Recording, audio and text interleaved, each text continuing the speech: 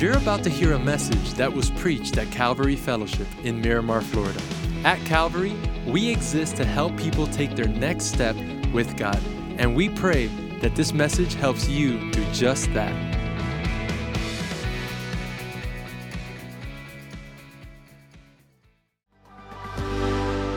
How's everybody doing?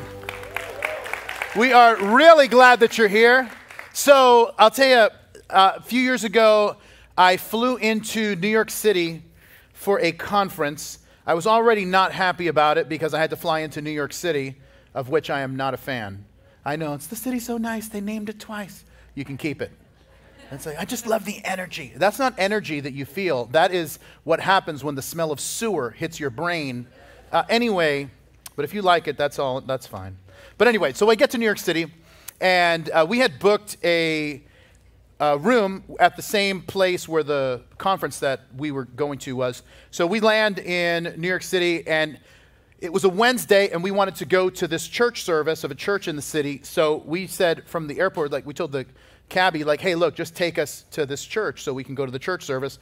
After the church service, then we take a cab to Rockefeller Center, which is where we were going to be staying. And that's when we got the bad news, which is that the hotel had water damages. Some of the rooms were unavailable, so they were moving us to their sister location on Wall Street, which is not close. I was very unhappy about that, but when I thought that if my options are Wall Street or the street, I'm going with Wall Street. So anyway, so we get to the hotel, and I am shocked because it was just like a hotel room, only smaller. And I'm not even joking. One of the things that I did was when I stretched out my arms, when I got into the room, I could almost touch both walls. And I was very disturbed by that. And I'm sorry, I know it's a little early for some of you, and I don't mean to be crass. But when I walked into the bathroom, the toilet was so close to the wall. I'm like, it is impossible for a person to use this. Which just made me, I'm just holding until I get back to Florida. And so that's just what I'm doing. And so anyway, but I called down and I tell this poor lady at the front office, the front desk, and I'm like, look, this room is not acceptable. And I don't know, you think like the Smurfs or something are going to be using the restroom here, but that's not going to work. And then she said, listen, this is all we've got. It's that or nothing. And so I'm like, I'll take this. And so anyway, so I begrudgingly am okay. And then they told us, hey, don't worry, when you get to our sister restaurant on Wall Street, we're going to have, all the restaurants are going to be open. That turned out to be a lie. And but I did go to a new restaurant that I hadn't been to. It was called Third Floor Vending Machine. And really had a nice meal there involving Funyuns and a soda. And so anyway, now here's the weird part of the whole thing. Remember I told you I'd gone to a church service before, right, when I got in. And in that church service, man, we were singing about trusting God. And we were teaching, the teaching was on how Jesus is all we need when we're going through tough times. And I'm like, yes, that's right. And then I'm worshiping and engaging and all of that. And I walked out the door and could not make the connection that Jesus was speaking to me and that 15 minutes later I was going to have to live out the message that I heard, and I was totally oblivious to it. And I'm telling you, I believe that this happens all the time, where God is at work and we miss him speaking to us simply because our spiritual antenna aren't up, and the noise of this life is drowning our ability to hear him. Now, here's what you can be sure of, is that God wants to use you. God wants to lead you in your life. If you'll allow him to direct your life, he'll do amazing things in and through you and for you. Because sometimes we're waiting for God to speak to us like the burning bush experience, right? But most of the time, that's not how it works. By the way, the burning bush, that was like a one-time thing. That's not like, don't walk up to every shrub and set it on fire and think God, that's not usually how it works. But most of the time, God is speaking to us in whispers. And I believe that there's really no greater skill that you can learn than to know how God is leading you and directing you and speaking to you. Because if you don't, you'll spend your whole life like you're driving in a fog. And so today in our text, I want to spend some time talking about this topic of being directed by God, led by God, because we're going to see someone who is directed by God away from a move of God, something that God's doing to something that he didn't even have any idea what God was going to be leading him towards, and yet it was so powerful. And this is what I think is so important. Listen, as Christians, we need to know when God is speaking to us and open ourselves up to God for God to speak to us. Because sometimes we don't hear God, and if we're being honest, sometimes we don't hear God because we've already decided what we're going to do anyway, and we aren't listening. And sometimes we don't hear because there's just too much noise on our busy lives. And sometimes we haven't opened ourselves up to the possibility that God wants to talk to us and that God wants to speak to us in a way that's always consistent with the Bible. Now, listen, your Heavenly Father loves you, and your Heavenly Father wants to lead you and direct you and speak into your life if, and this is the big if we are presupposed to obey him when we hear him speaking. So we're going to find ourselves today in the book of Acts, chapter 8. This is where we've been working our way through, chapter by chapter, verse by verse. We're in chapter 8, and we've met this young man named Philip, who's been preaching in central Israel, in an area that's called Samaria. A revival has broken out. We talked about that last time. But now God's going to give him, this change of plans. Look what happens in verse 26. Now an angel of the Lord spoke to Philip, saying, "Arise, go toward the south along the road which goes from Jerusalem to Gaza. This is desert." So he arose and went, and behold, a man of Ethiopia, a eunuch of great authority under Candace, queen of the Ethiopians, who was in charge of all her treasury, had come to Jerusalem to worship, was returning, and sitting in his chariot, he was reading Isaiah the prophet. Then the Spirit said to Philip, "Go near and overtake this chariot." And if you pause there and give me your attention. Now, three things that we're going to look at in regards to being directed by the Lord. The first is this, if you're a note taker, and that is that I need to listen for God's voice. And I know for some of us, it can sound odd, like listening for God's voice, isn't it? Like when you talk to God, it's prayer. When God talks to you, you're crazy, right? And some people would think that, but no, listen, God wants to speak to you. If you're a Christian, God wants to talk to you, wants to direct you. And listen, a few weeks ago, I told you the story about when I was finishing college, and I was offered this job as a worship leader at this church in Hollandale. And I prayed about it, and God was not leading me to do that, and really felt like God was calling me to teach the Bible. And I thought that was the end of it. But then what I didn't tell you is the part of the story that happens a couple months later. Shortly after that, the dean of the school calls me back in again, and he says, "Hey, what are you doing after graduation?" I said, "Oh, I don't know." And he said, "Well, I have a friend," and this guy had used to be an instructor at the college that I was there, and he had left to go start a church in Hawaii. And he said, "Well, listen, your name came up in a conversation, and he wants you to go and be the worship pastor at his church in Hawaii." And I was like, yeah, I'm going to have to pray about that. And so I went home. I was so excited. I told my wife, I'm like, "Honey, you're never going to believe this. This professor, he's starting a church he took over this church in Hawaii. They need a worship pastor. They want me to be the worship pastor of the church in Hawaii. Let's go." And she's like, "Well, shouldn't we pray about it?" I'm like, "Yeah, you're right. Let's pray about it as we're packing our bags to go to Hawaii and live there. And because somebody has to suffer for Jesus in Hawaii full time, right? Somebody's got to go, and it may as well be us." And so, and I'm telling you, I didn't go. And this was the part that was, and she said to me, she's like, remember when the other opportunity came and you were so sure that God had called you to teach the Bible? And I'm like, yeah, you're right. I called the guy back. And I'm like, "Pastor, listen, I really feel called to teach. Is there any opportunity that as the worship pastor of this church, I would have the opportunity to teach at some point?" And he's like, "Well, I don't know, maybe at some point in the future." And I'm like, "So you're saying there's a chance?" Okay. And then anyway, but we didn't go. And I'm glad I didn't go. I spent the next 4.5 years running a college, and it was amazing, teaching 2-3 classes a semester. And I didn't even realize what was happening when I was teaching that, but this was really kind of fanning into flame the teaching gift that I had to get me ready to come and start pastoring here at Calvary. And can I just encourage you in this? The Calvary staff just did this. If you go upstairs today after the service, some of you have never been upstairs in this. Some of you don't even know the church has an upstairs. You're like, there's stairs, but where do they go? To the roof, right? No, we run a traditional Cuban cafe in this church. And but if you go upstairs, right next to the elevator, our staff put together this history wall of our church. And there's a shovel from our grand opening and a hard hat from when the building was under construction. There's a letter from Senator Marco Rubio congratulating us on the building. Anyway, a whole bunch of fun stuff. But anyway, there's also the program of our very first service, the very first invite card that we had. A lot of fun stuff up there. If you check it out, I saw this. I hadn't seen it yet. And I walked in this morning, and I was moved to tears by it. And I'm realizing, and I was thinking about this, and I'm like, I'm so glad I didn't go.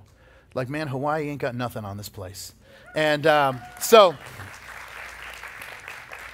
but this is the beauty of God leading us one step at a time. Now, let's talk about a couple things about the text.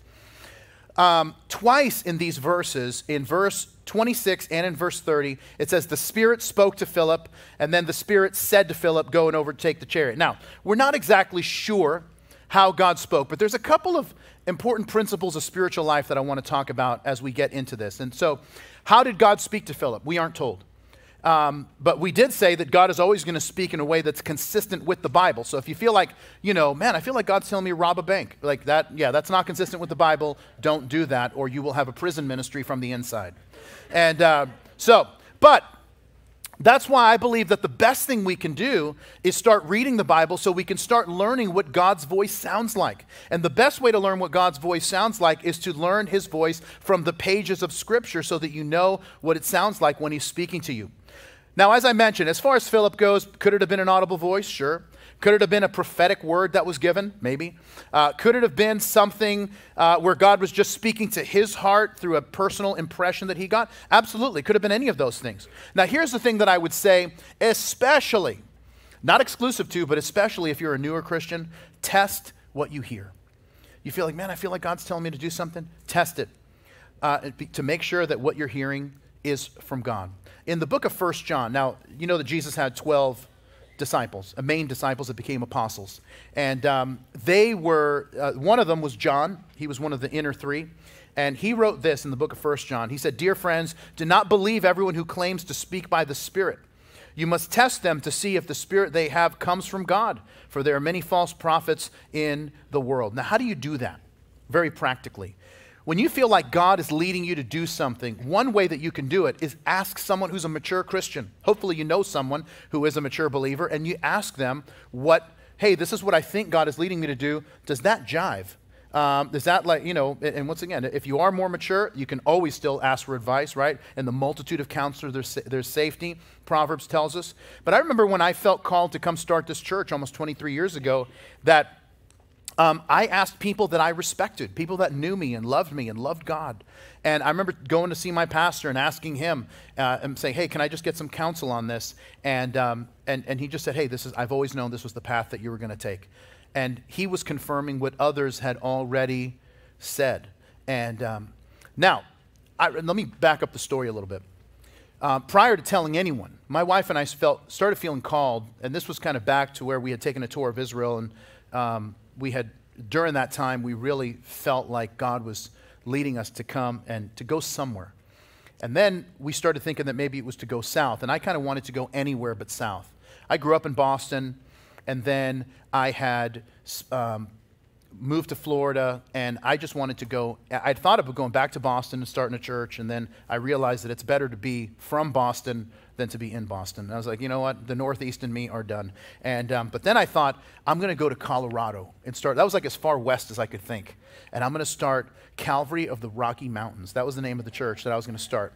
And I remember I was still in college, and we had a class on Tuesday night. I want to say maybe the book of Acts. It might have been the Gospel of Matthew, but I think it was the book of Acts. And this pastor comes in, and the professor's like, hey, come on up. Hey, this is this guy. And he introduced him. And he's like, this guy's the pastor of Calvary in the Rocky Mountains. And I'm like, that hound dog stole the name of my church. I can't believe this guy. Well, anyway, so that was dashed. I'm like, well, I guess forget Colorado. That's already taken. Well, anyway, But we started feeling like maybe God was calling us to not go north, but to go even further south. And so we decided that we were going to pray and fast for 3 days. I mean, just water and prayer. That was going to be it. And so we were going to pray and fast for 3 days to see if God was leading us. And we didn't tell anyone. Well, on day 2 of our fast, I get a forwarded email from the assistant to my pastor. And she just said, hey, why don't you pray about this? That's all that it said. And in the email was a guy who lived down here that was driving all the way up to the church. And he's like, hey, is it possible? I know this sounds crazy, but is there anyone on your staff, maybe one of your associate pastors, that would want to move south and come start a church? If they did, we'd be happy to help.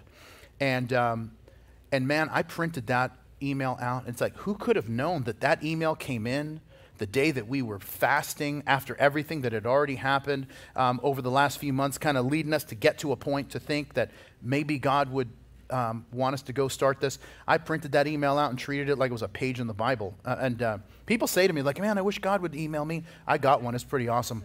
And so, but that's what made me feel comfortable to even talking about it. Now, a few weeks later, when I went to go see, once again, I spent 4 years running a college. And so I had a meeting set up with my pastor. I could talk to him about a few things that were happening at the school.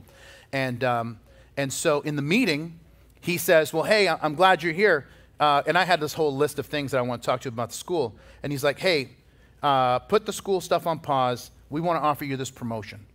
And so I was like, okay. He's like, this is what we want to do. We see God working in your life. I'm like, okay. And he's like, but if you come in here and tell me that you're like, I don't know, I want to go start a church or something, that's going to change things. I'm like, well, funny you should say that. And that's what began the conversation.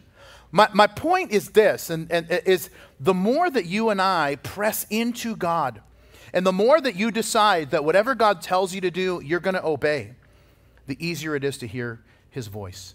Prayer and fasting, asking for wise counsel, these are all ways to get confirmation. And there's going to be moments, listen, this happens to everybody. There's going to be moments where you feel God is leading you. And then you start kind of doing the test and checking. Maybe you take some time to pray and fast. Maybe you talk to some people and you're like, hey, I'm thinking about doing this. And they're like, oh, are you trying to destroy your life? And it's like, no, but is that the right? No, that's not. You don't want to do that. And then you know what that tells you to do? And maybe you don't let it go completely. Maybe what you do is that's the moment to slow down. Maybe I'm not hearing correctly. I need to slow down and see what God wants me to do. Listen, most of the time we miss what God is telling us because we aren't patient enough to slow down and wait and see what it is that God wants to do. Now, the second thing I want to talk about in relation to how God speaks to us is that God gives us one instruction at a time. This is so important to me. So let me see. We have a map because nothing makes anything more exciting than a map. That's at least Dora's advice. And so, I appreciate those of you that got that. Okay, so Philip, remember if you were with us in our last message, Philip had left Jerusalem, right here, and he had gone up to Samaria. And in Samaria, this incredible revival had broken out.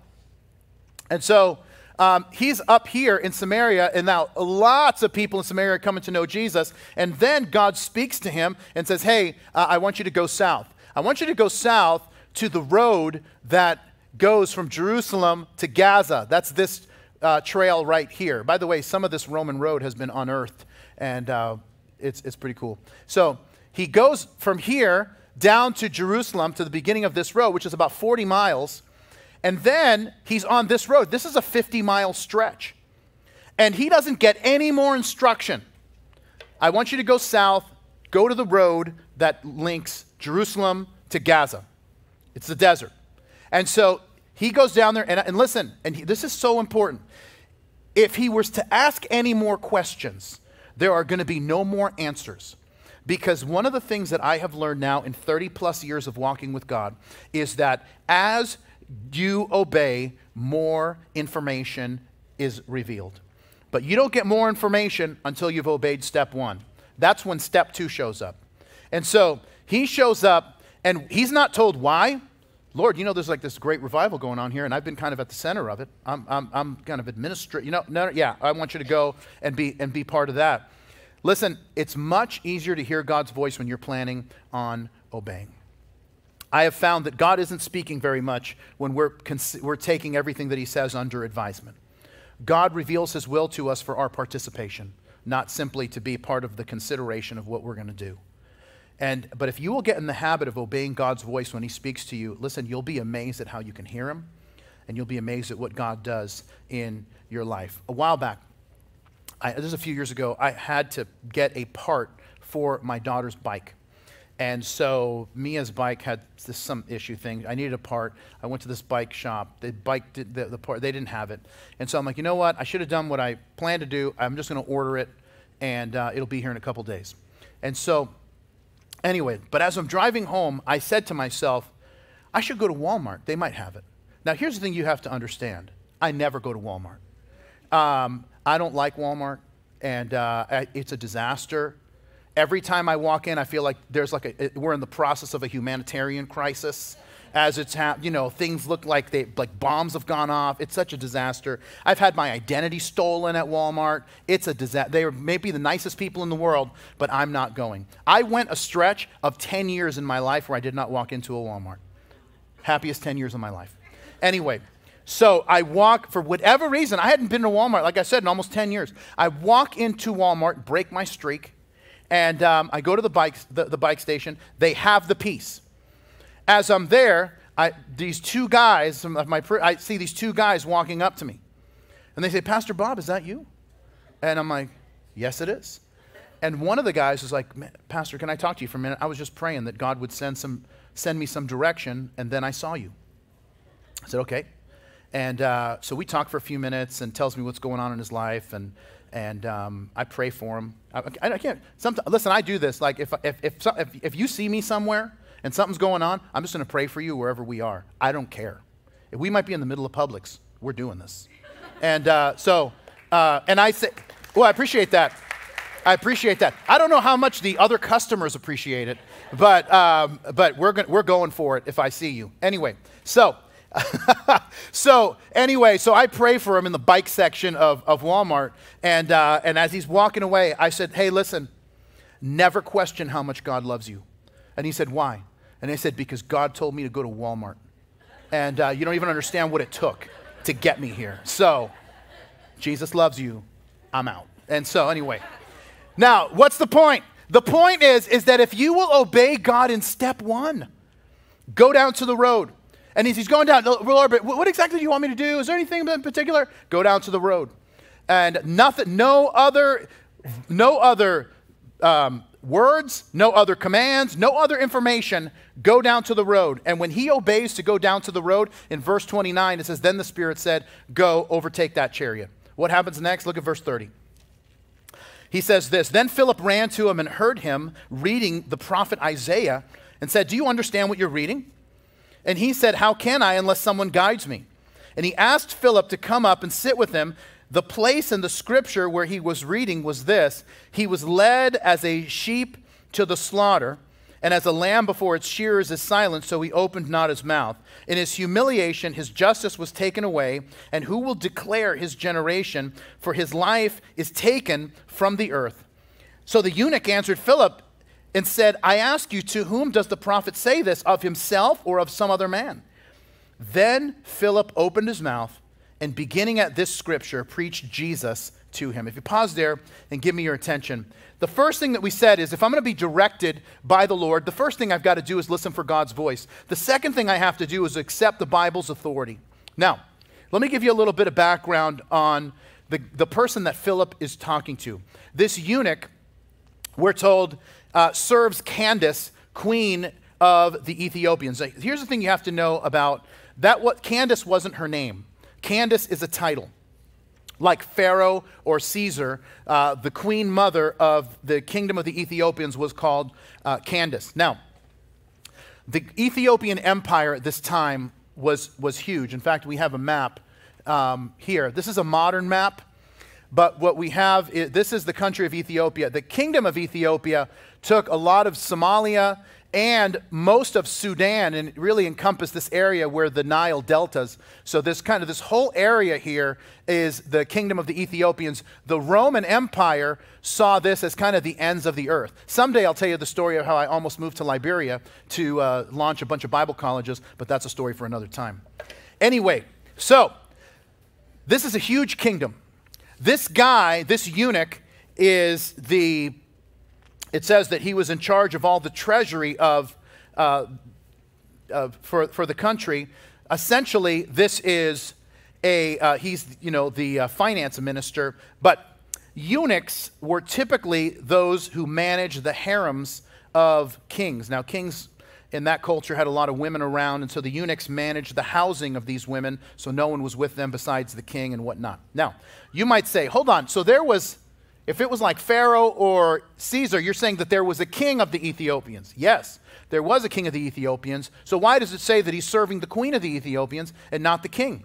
Because the ancient Ethiopians believed that kings were incarnations of the sun god, and dealing with matters of state were beneath a god having to deal with. So the queen mother, typically it was the mother of the king, was the one that was given the title of Candace, and she was the one that ran the entire country. And this eunuch is the one that reports to her.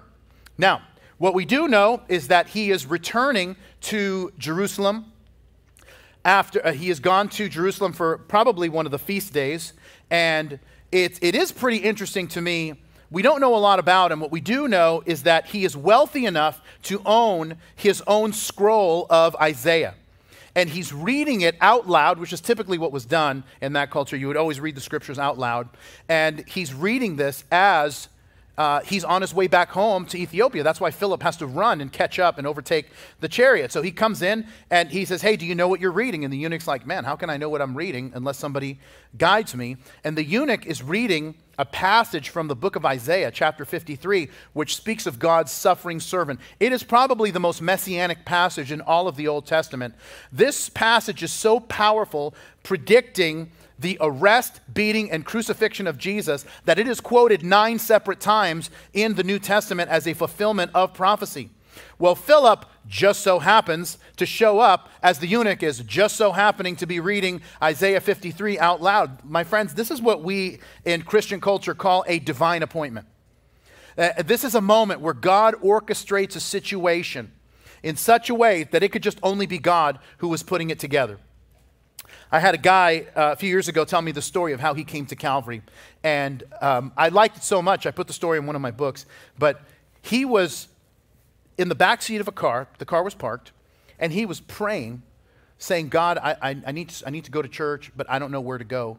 And he cracks open the window, and as he's doing that, someone is walking by, and they take an invite to Calvary and throw it into the crack of the window in the back seat of the car. This is like strategic evangelistic littering, by the way, and anyway, that's a conversation for another time, but somebody takes the invite, tosses it in the car, and it lands on the seat right next to them. This guy's just been praying about where to go to church. He picks up the card and says, you're invited to Calvary. And he's like, yes, Lord, I'm going, And it's just, right, what is that? That's a divine appointment. And sometimes God will do it with physical things. Listen, sometimes God will just bring encouragement and direction just at the right moment. As I mentioned, when we were getting ready to start Calvary, we're celebrating 23 years in a couple weeks. I'm feeling a bit nostalgic, so forgive me. When we were probably about a week and a half away from having our very first service 23 years ago, I got a call from a friend of mine asking if he could send me a fax. Now, I know I'm dating myself big time. And so, I'm like, well, if you don't want to etch it in stone, you could send it a fax. And but just to give you an idea, he was going to send me a fax, but I had a beeper on my belt loop. So anyway, I'm in my office at the college that I used to run. And here's the thing you've got to know is that morning I had awoken in a panic. And I'm a fairly confident person, especially when I know what God wants me to do. I just kind of go in head first. But I had woken up that morning, and I was like, I knew God had called us to start this church. But I woke up that morning, man, and I feel like fear had just gripped me. Like, what happens if we go down there and we just fail? And what if it's just nothing happens? And then, because I had recently heard about 2 other guys that had gone out to start churches. And when you go and start a church and nobody shows up, that's weird. And then the next week, eventually you're like, man, maybe I didn't really hear God right. And then these guys had shut down the churches that they had started, and were just really like, man, I'm just wondering what did I not hear correctly? Anyway, and I just started thinking, like, these 2 guys, I'm going to be number 3. As we're going to do this, I'm going to be a total disaster. It's going to be a failure, an embarrassment. I'm never going to recover from this. Now I'm off to the races. And anyway, so I'm sitting in my office, like trying to get myself together, when my friend calls me and says, hey, can I send you a fax? And I said, yeah. And he goes, okay, go over. I'm sending it now. Which, by the way, he said he was sending it now. He waited like 15 minutes. But I walk over to, we had a mailroom, so I walk over to the mailroom, and I'm standing there, like there's the fax machine. I'm literally just watching. A watched clock doesn't, or what is it, a watched pot doesn't boil? A watched fax doesn't produce a fax. So I'm just standing there waiting. Eventually, the fax comes through. And all it is 2 Bible verses. And then he wrote in the margin, he said, I read this morning and thought of you praying for your first service. Let me read you the verses. It's from the book of Acts. He says, one night the Lord spoke to Paul in a vision. Do not be afraid. Keep on speaking. Do not be silent. For I am with you, and no one is going to attack and harm you, because I have many people in this city. Listen, that moment, you don't understand what those 2 verses did in my faith, it was like, I felt like I was breathing oxygen again. Like, yes, this is what God had called me to do. It was a divine appointment where God's word met me right where I needed it, right with exactly what I needed, and spoke faith and clarity into my life. And my friends, what I'm telling you is that if you'll be open to God, as you seek to obey him, he'll bring those divine appointments in your life, confirm his leading, and meet you with resources that you didn't even know were available. Well, look what happens next. Remember, Philip is preaching Jesus to him from that scripture. Perfect. Look what happens in verse 36. Now, as they went down the road, they came to some water, and the eunuch said, see, here is water. What hinders me from being baptized? And Philip said, if you believe with all your heart, you may. And he answered and said, I believe that Jesus Christ is the Son of God. So he commanded the chariot to stand still, and both Philip and the eunuch went down to the water, and he baptized him. Now, when he came up out of the water, the Spirit of the Lord caught Philip away, so that the eunuch saw him no more, and he went on his way rejoicing. But Philip was found at Azotus, and passing through, he preached in all the cities till he came to Caesarea. Now, if you pause there and give me your attention, last thing we're going to look at, and that is, if I want to be directed by the Lord, I need to walk in obedience. This is a beautiful scene where the eunuch asks to be baptized because he believes. He has heard the gospel, he believes, and now he wants to respond to that belief with what Jesus commands us to do as believers, which is to be baptized. And one of my favorite things that we do here is baptize people because, and here's why I love it, because baptism is what separates the fans of Jesus from the followers of Jesus. Now, baptism originally referred to ceremonial washing, was called a mikveh, which is a pool that you would enter into to be ceremonially cleansed. If you were Jewish, you'd be ceremonially cleansed to go into the temple to worship. Or if you were a Gentile, you would be immersed in the mikveh so that you would be converting to Judaism. Now, this became part of Christian ceremony when John the Baptist began baptizing people. But what caused all the religious leaders to go to the edge of the Jordan River is John the Baptist was baptizing Jews, which was unheard of. And the reason he was baptizing them is he says, don't think that your heritage is what's going to cause you to be right with God. You've got to get right with God by living the way he wants you to live. The disciples of Jesus also baptized as people were making decisions to follow Jesus. But baptism is this picture of saying goodbye to the old life. When you go into the water, you identify with Jesus in his death. And then you come up out of the water and identify with Jesus in his resurrection. And that's exactly what Paul says in Romans chapter 6. He says, or do you not know that as many as were baptized into Christ Jesus were baptized into his death? Therefore, we were buried with him through baptism into death, just as Christ was raised from the dead by the glory of the Father, even so we should walk in the newness of life. And there really is something wonderful that happens when you go into the water of baptism, and that God really does begin working on you. I remember one of the first baptisms I was ever involved in as a really young pastor. I don't even know if I was shaving regularly or not. But there was people there to be baptized, and so a guy comes up to me and a friend and who were baptizing that day, and he said, "Hey, I'm giving up the old life, and that includes smoking." And so we're in the water, and this is at the beach, and he hands me this brand new pack of cigarettes, symbolizing that he's done with that part of his life.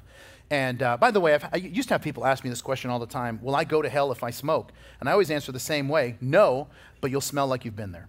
And so anyway, so the guy hands me this pack of cigarettes. I don't know what I'm going to do with them, because we still have a bunch of people. So I'm wearing these shorts, so I put them in the pocket of my shorts, and then I just keep baptizing people.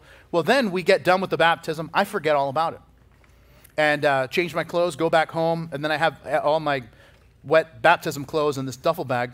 And so then my wife is doing laundry, and so she's like, "Hey, give me all the stuff from the baptism. I'll throw it in." So I go, and then she calls me.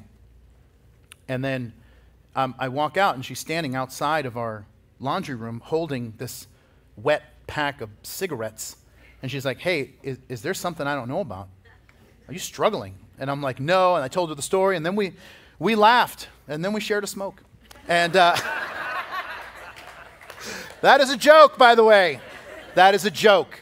That is a joke. I've never smoked anything in my life of any kind except brisket. That's the only thing that I smoke is brisket. And now, I always worry when I say that. It's like every once in a while people say, like, "I watched online." Like, well, that was your first problem. And but then the message cut off. Like, that's why you got to be here in person, because it doesn't cut off. And but anyway, I hope it didn't cut off there, because that would make something very awkward. "Pastor, are you struggling?" "No, it just cut off." Anyway, so but now maybe you're like me. Maybe you're like me, and you were brought up in a tradition that baptized infants, like I was. And I remember when I first became a Christian and they talked about baptism, I'm like, "Oh, got that taken care of." My parents took care of that when I was days old, and I have the pictures to prove it. But then I started doing some research, and what I found was that there's not one instance where the Bible records an infant being baptized. That's a tradition that's developed, and the hope was that they would baptize you as an infant so that when you were old enough, you would make a decision to be baptized on your own. But the reason we are baptized is because you've made a decision to follow Jesus, and you're desiring to obey Jesus. And so only a person who understands what baptism is should be baptized, and that's why Peter tells us that baptism is an issue of conscience. He says it this way in 1 Peter chapter 3, "And this water symbolizes baptism that now saves you. Not the removal of dirt from the body, but the pledge of a good conscience towards God." Can I encourage you in something? Could it be that the direction that you're looking for from God is on the other side of your obedience to God? On the back of your connection card, one of the things that you'll see as the next step is that we have a baptism happening on September 24th. And can I just encourage you in this? If you have become a Christian and you have not, as an adult, made a decision to be baptized, this baptism is for you. It's time. It's time to do it. It's time to obey Jesus, because listen, sometimes we're praying for God to lead us, but we are unsure as to what we're supposed to do. But there's things that we already know to do that have been left undone. I've said this for years to people who are struggling to make a decision, and they've become kind of paralyzed as to what they can't do anything else. And I'll tell them this, that a moving car is easier to steer than a parked one. What that means is this, is that obey God in the things that you do know to do. And the areas where you don't know to do will become clearer. My friends, this is why communion is so powerful as well. Because it's the moment that we remember and reflect on the death and resurrection of Jesus. What we celebrate in communion is one part of the Passover meal, which is celebrated with unleavened bread, that is bread that hasn't risen. The book of Exodus teaches us that the people had to use unleavened bread at the Passover more than,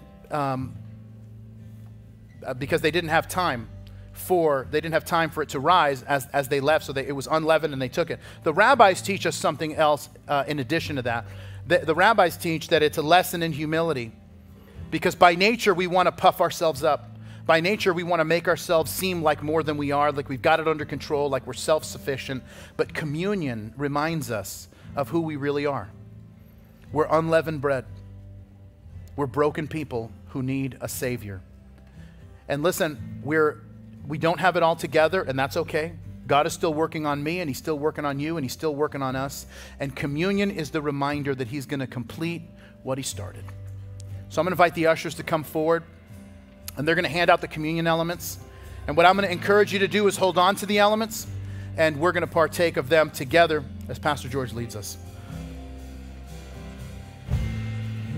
He's my shepherd, and He is everything I need.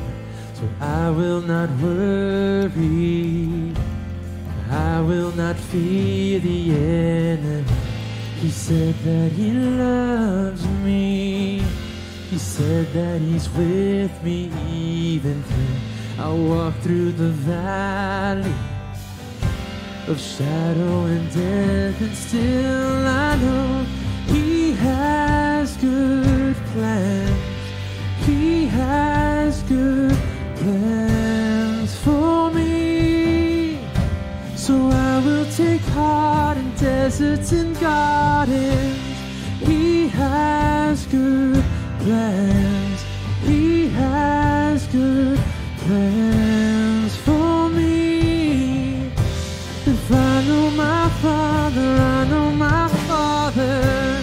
He has good plans. He has good plans for me. So I will take heart in deserts and gardens. He has good plans. He has good plans for me. If I know my Father, I know my Father. The Apostle Paul writes in 1 Corinthians 11, "For I received from the Lord that which I also delivered to you, that the Lord Jesus on the same night in which He was betrayed took bread, and when He had given thanks, He broke it and said, 'Take, eat, this is my body, which is broken for you. Do this in remembrance of me.'" Let's partake of the bread together. In the same manner, He took the cup after supper, saying, "This cup is the new covenant in my blood. This do as often as you drink it in remembrance of me." Let's partake of the cup together. And Lord, we want to thank You. We thank You for this incredible reminder that we don't have to have it all together. We don't have to have it all worked out. What we have to do is trust You, walk with You, and listen. So Lord, for all of us, whatever we're dealing with, whatever decisions need to be made, whatever looks cloudy and we're unsure, help us, God, to hear Your voice, to hear You leading us as we call to You. And we pray it in Jesus' name, and everybody said, amen. Thanks for listening to today's podcast. If today you made a decision to follow Jesus, congratulations. It's one of the best decisions you've ever made. And we as a church want to help you with your next steps. You see, we have a free gift we'd like to give you. And in order for you to receive that gift, all you have to do is visit mycalvary.com/begin. Don't forget to tune in next week for our next podcast. God bless you.